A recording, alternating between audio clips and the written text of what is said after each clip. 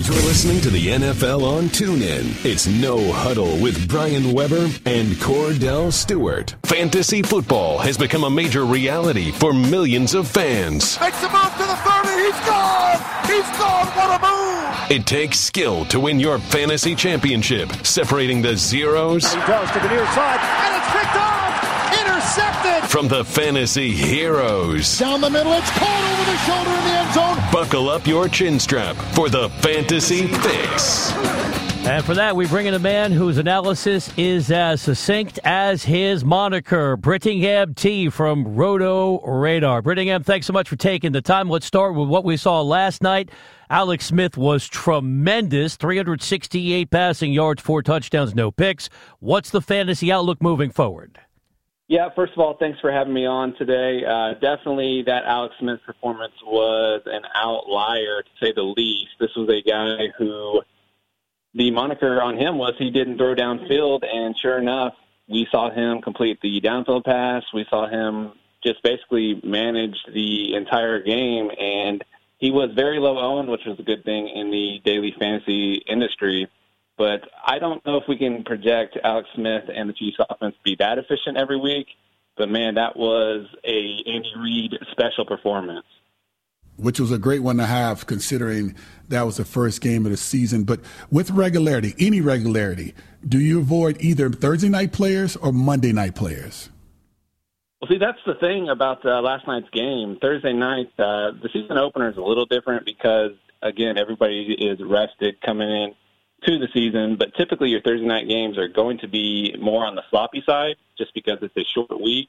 The players are banged up, and when we get into the Week 8 and on Thursday night games, those usually have some very, very sloppy outcomes, and typically you want to avoid those for fantasy just because it's not the players aren't full strength. It just doesn't correlate very well to fantasy scoring. Now, Monday night games, though, these are scenarios where you can attack Monday night. People know they're playing on national television. They know they're in the spotlight. And typically, big-name players show up on Monday night. Well, let's see if a big-name player is available on Sunday nights. How do you view the uncertainty surrounding Odell Beckham Jr.'s ankle? Would you stay away from him? Man, that is something that people are going to be watching right up until kickoff, and I bet we don't get the news until the required 45 minutes prior to kickoff. And last I saw, he was 50-50 to play. I believe that hopefully we don't have to make this decision. Hopefully he's just ruled out prior. But if he's in, I think you avoid him in fantasy. Best case scenario, it's an ankle injury for his skill set. I think he's going to be used as a decoy. I would attack Brandon Marshall or Sterling Shepard if I was looking for a wide receiver from the Giants. Until we see how the Rams use Sammy Watkins and Tavon Austin, should we avoid them? You know, it's interesting. You don't trade for Sammy Watkins if you're not going to use him, right?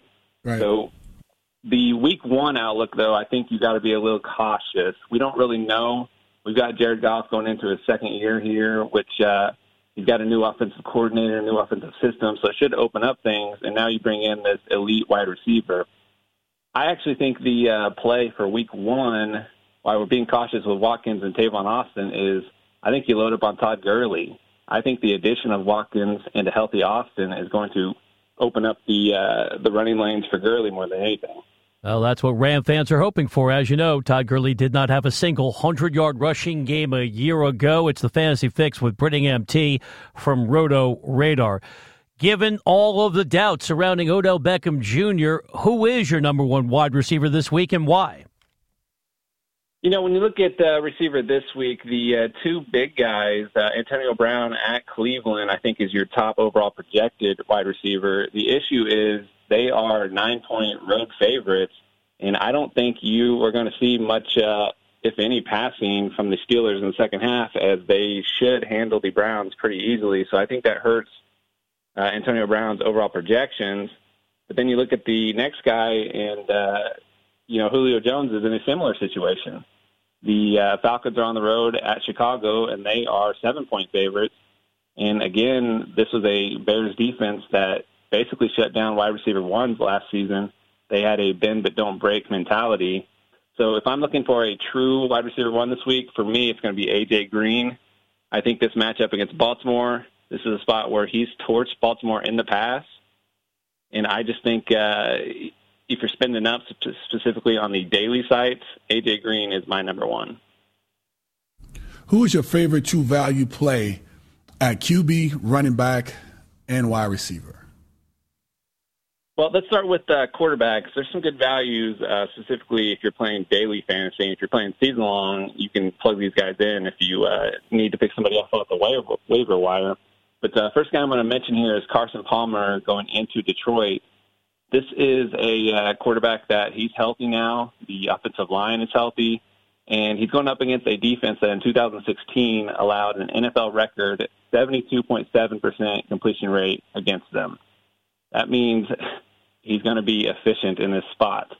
Additionally, the Lions' pass rush was lacking, and that was the one thing that Carson Palmer got knocked around quite a bit last season. If the Lions aren't going to rush him, they allow passes to be completed. I really, really like Carson Palmer this week. He's Cordell Stewart. I'm Brian Weber. It's the Fantasy Fix with Brittingham T from Roto Radar.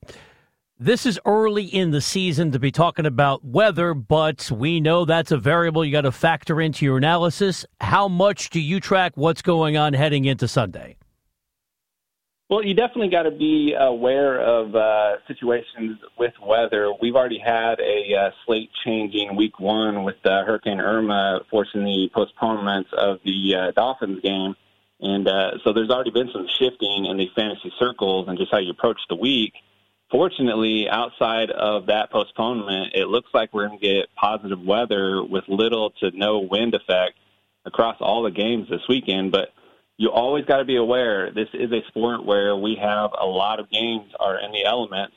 And whether it's a heavy wind that affects the quarterback or the kicker or just a cold weather game where it affects the passing, you've got to be very aware of the weather. Last year, let's just say Matt Ryan put up some good numbers, gave you great points. But which QB this year do you predict to score the most points this week? Well, when you look at quarterbacks this week, as I mentioned, it's pretty interesting. You've got Ben Roethlisberger on the road at Cleveland, and he's got those notorious home road splits where on the road his quarterback rating drops significantly, and I just don't know if you can trust him, even though the matchup is ideal. You got Matt Ryan going into Chicago, and we talked about just a little while ago that the Bears had that bend but don't break mentality on defense. So for me, again, I think I'm going to the guy I mentioned as the value this week. I just love Carson Palmer in this spot. It just seems lock and load. Carson Palmer is going to be my top scoring quarterback for week one. Palmer trying to bounce back after it looked like he was 129 years old last year, but the year before he got some MVP votes. Last one for me. Is there any player you would use every week, no matter the cost or the individual matchup? You know, it's a good question, specifically in fantasy, whether it's daily or season long. You want to draft these guys who you can just lock and load that are matchup proof, and the correct answer is no. I mean, it's always slate and matchup dependent, but then you got guys that break the models of basically fantasy. We're talking about a Le'Veon Bell or a David Johnson type player. Just someone we know that's going to be in on 75% or more of the offensive snaps. They're projected to get 25-plus touches a game. So for me, if I can get a Le'Veon Bell or a David Johnson into my lineup every week, I'm going to do it. So if that means I have to pay for it in fantasy and daily, I'm going to do it. If I got to make some lopsided trades to get them in my season long, I'm going to do it. We appreciate the time and the analysis once more. Moving forward, what do I call you? Britt, T, Mr. Brittingham? I need a better way of summing up your handle. Let's just go with Britt from Roto Radar. You know, we are happy to be on TuneIn. We've got our own shows. If you search our Roto Radar channel, we have a MLB show every day, Monday through Friday, that goes at 6 o'clock Eastern, and the NFL show that goes on Thursday, Friday, and Saturday at 8 o'clock Eastern. And basically, just call me Britt from Roto Radar if you could. Outstanding. So it's Britt, K. Stu, and I'll go third person, B. Webb. We should have our own fantasy podcast, Cordell. And that's Webb with two B's. Yeah, Webb with two B's, Britt. Mm-hmm. By the way, is it Britt with two T's or one T? Britt, I hit my T's pretty hard. Is it Britt with one T or two T? Double the T. Exactly, because I'll double the enunciation. Thank you, Britt. Have a winning weekend. Thank you for the time. You guys enjoy your weekend. It's great. Week 1, it's going to be fun. You've been listening to No Huddle with Brian Weber and former Steelers quarterback Cordell /Stewart. Live on the NFL on TuneIn. 20, 15, 10, 5, touchdown. The National Football League is on TuneIn.